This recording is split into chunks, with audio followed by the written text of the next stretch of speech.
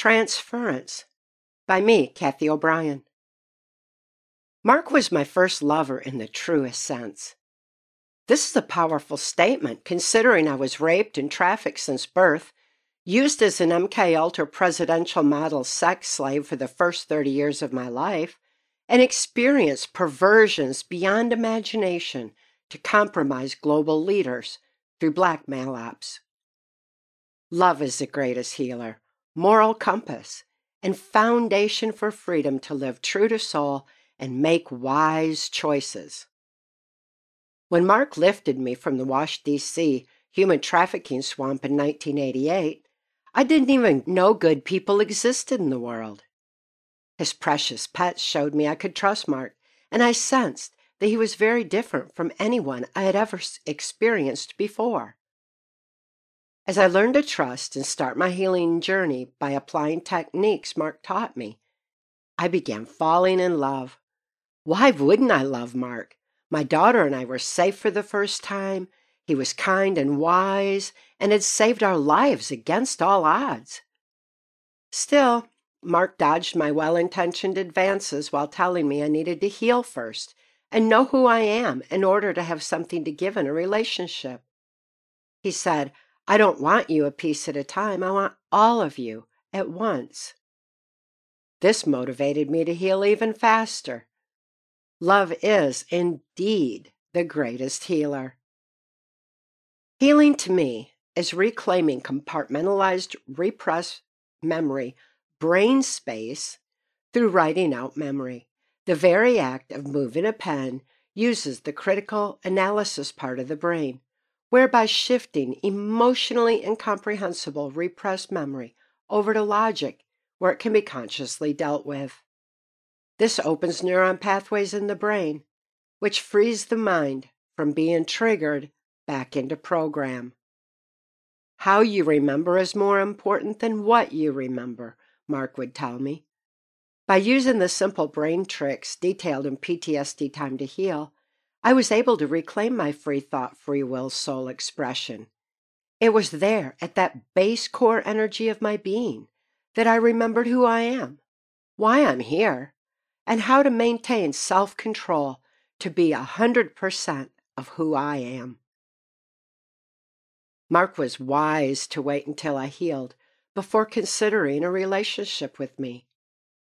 Not only is it unselfishly romantic, it is also crucial for avoiding complex difficulties and dangers associated with survivors who have yet to heal, especially through what is known as TRANCEference.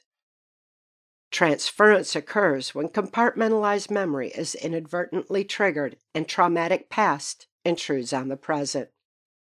This can, for example, create crossovers amidst an otherwise passionate moment when the survivor triggers back to rape and momentarily responds as though being abused.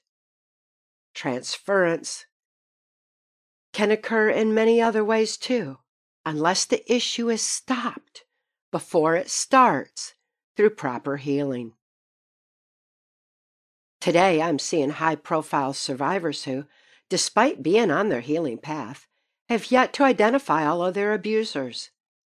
As a result, compartmentalized repressed trauma can be triggered, perhaps by a movie exposing an aspect of their abuse, such as human trafficking, Satanism, or worse. All of a sudden, the messenger becomes the abuser in the survivor's mind, who then shares their triggered misperception all over social media.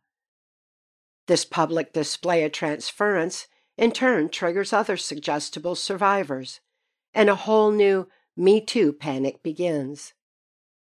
After all, violation is what survivors have been conditioned to, and it is difficult for any of us to expand belief beyond what we think we know, especially when trauma is involved. It is imperative to slow down and fully heal first by writing out programming, identifying all abusers, and opening neuron pathways in the brain. Once someone knows their own truth, it becomes easier to discern truth in others. Healing is a process, not an event. Yet, it is a celebration every step of the way once freed from traumatic past intruding on the present. Diffusing triggers is monumental, increases safety, and is essential before survivors can effectively heal and help other survivors.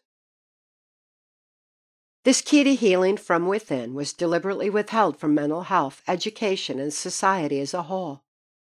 Even therapists were ignorant of the simple methods in PTSD Time to Heal that empower self-healing.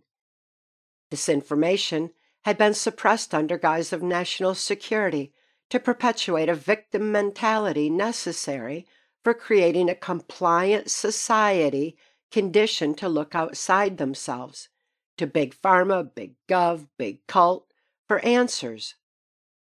Healing is within, and it is within us all to heal ourself. In the early 90s, Mark and I began teaching mental health professionals about effective healing from trauma, satanic abuse, and mind control. They knew I could not be triggered, and am strong in who I am. Subsequently, these therapists wanted to know how I could heal when their survivors were not responding to conventional therapy. Simply stated, it is because I healed from within, free of outside input. Since I had healed to know who I am, Mark and I had fallen deeply in love, each of us strong in who we are as individuals. Therapists could not understand why I did not mirror and match Mark, or suffer transference. They wondered if love was key to helping survivors heal, insinuating that only those survivors in relationships could heal. Mark explained why survivors need to heal from within themselves first, just as I did, before having a relationship. That is why I did not mirror and match or suffer transference. I assured those therapists that love is the most powerful healing force in the universe. When a therapist is strong in who they are by living love's infinite source of strength, wisdom, and compassion, the survivor senses good intention. Love is a positive energy force within us all. I celebrate the joyous reality that healing has given me. I am free to live the love I am without my past intruding on my present. My life's experience has given me deep insight into the plight of other survivors who are dangerously being encouraged to speak out before fully healing.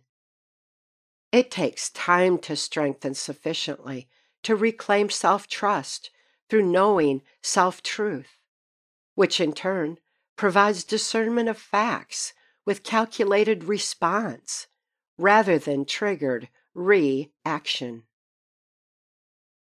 Through absolute love with Mark, I found our shared passion was not even in the same spectrum as violent perversion I'd previously experienced. Transference was no longer a possibility. There is no comparison of light versus dark. With love, I could give far more than my abusers had ever thought to take. Love is worth waiting for. Love is worth healing for.